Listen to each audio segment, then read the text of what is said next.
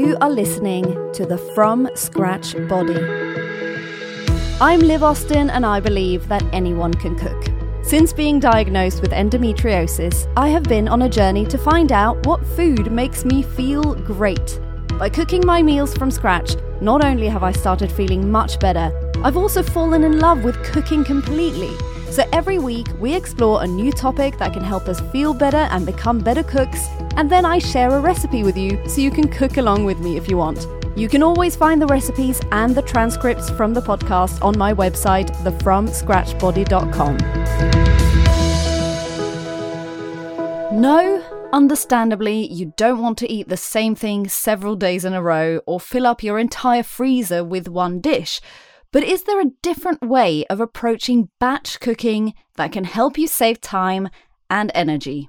Welcome to the From Scratch Body. I'm Liv, and today we're looking at a slightly different approach, and I'm flying the flag for batch cooking today. A while back, I asked a couple of my single friends who live on their own what kind of stuff they'd like to hear about on a food podcast like mine. They both answered meals for one that don't involve batch cooking.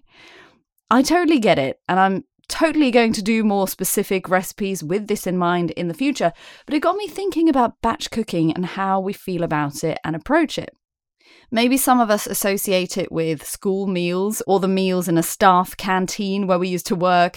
Boring, same old, predictable, repetitive, lasagnas, pies, pasta bakes, chilies. I mean, don't get me wrong, I love all of those types of dishes and I make them a lot. But just because you are busy and need to make practical choices in your cooking doesn't mean that you are necessarily always up for the type of food that lends itself to batch cooking. Or indeed, to even plan ahead of time what it is that you want to have for your meals. After becoming a mum, I really learned the value of batch cooking. I had planned to do lots of it in my last month of pregnancy. However, that last month never happened. My little guy arrived early and there was no food prepared in the house. For anyone who's had a newborn, you'll understand why this was a problem. You literally have zero time, not only zero time to yourself, but zero time with two hands free. But not only parents need to make batch cooking their friend. My two friends I mentioned at the beginning, they very often opt for a takeaway. And I get it. Cooking for only yourself can be boring and not as motivating. If it's delicious, who is going to give their compliments to the chef? Who will say, "Oh, you cooked, so I'll clean"? It's all on you, and that sucks sometimes. Plus, many of us are incredibly short on time, working long hours, doing after work or school activities, commuting. Having something ready on those busy days can be such a weight off your shoulders. So how do we do it then if we don't want to just cook a huge chili and eat it for the rest of the week? I know that in my introduction, I mentioned that you may not want to fill your freezer with one dish, and that's fair enough.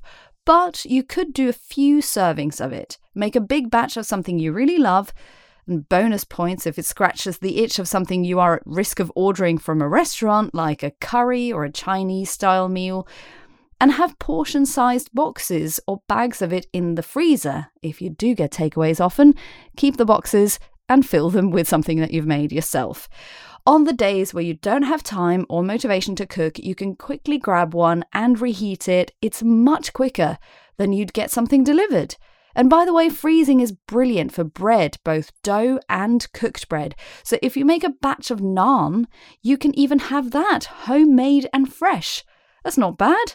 And the same goes for pizza. You can have pizza dough or even rolled out and cooked pizza bases in your freezer. And then all you need are some simple toppings for a wonderful meal.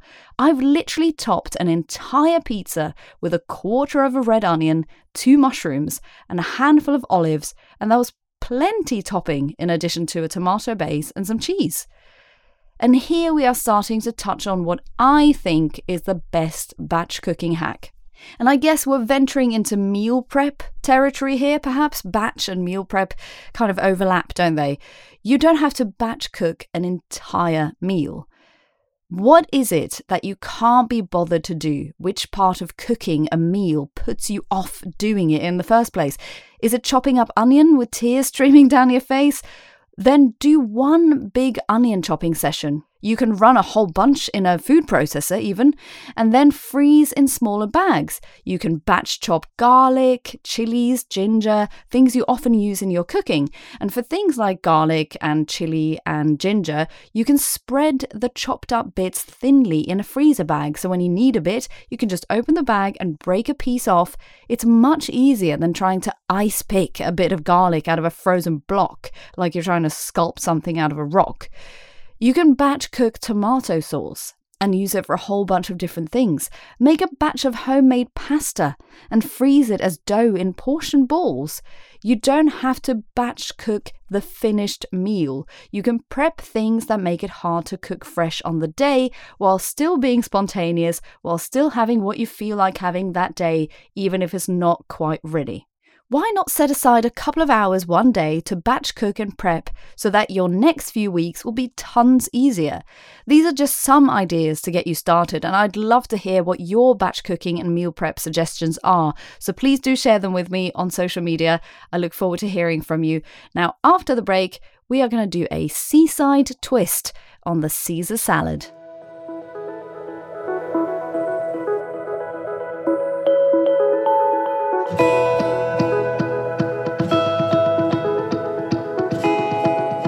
Tuna or other fish works beautifully with a tangy Caesar dressing. I've added some crunchy and fresh vegetables as a nice contrast to the soft tuna texture as well.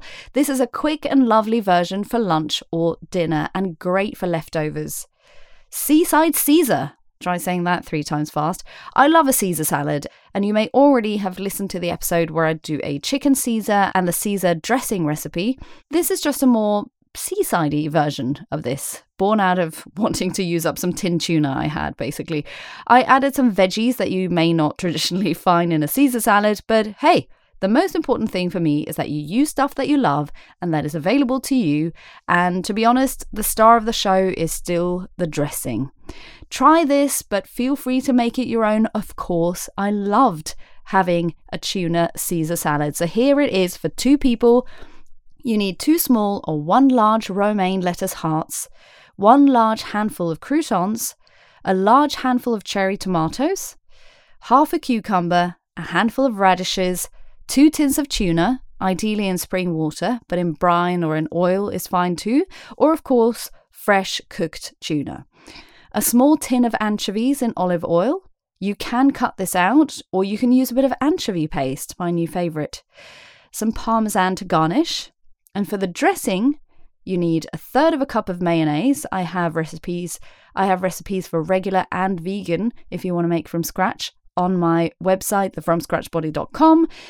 The juice of half a lemon, a tablespoon of white vinegar, 1/2 cup of grated parmesan. Vegan works too. If you want to cut the tuna and be vegan, that's totally fine. 1 clove of garlic, a bit of the oil from the anchovies, or if using, a dash of anchovy paste, a pinch of black pepper, and a tiny dash of honey or maple syrup. You rinse the lettuce leaves well in cold water. This helps keep them crispy as well as clean. If they need to be revived a bit, you can leave them in a bowl of ice cold water for a bit and they will crunch right up. And I actually heard recently that leaving them in ice cold water also makes them less bitter, which I never knew before. Pat them dry and place on 2 plates. You can cut them up or you can leave as large leaves.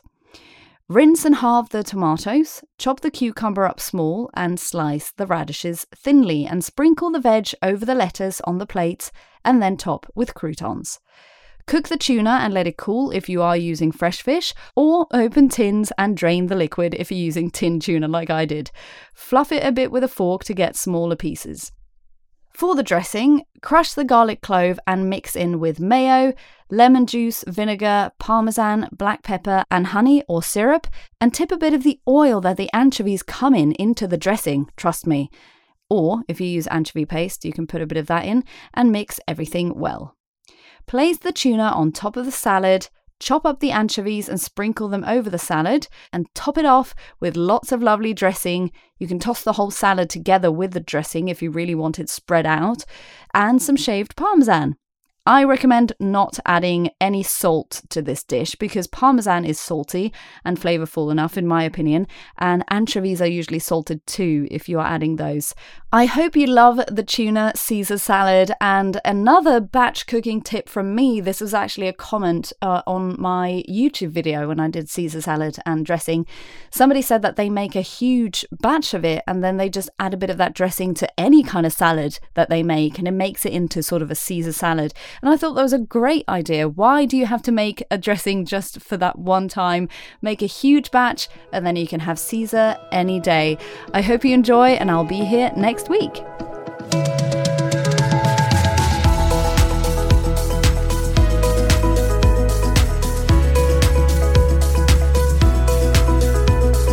Thank you for listening to this week's episode. Remember that you can always check out the recipe on my website, thefromscratchbody.com, if you want to have it in front of you when you're cooking, but be brave and make it your own too.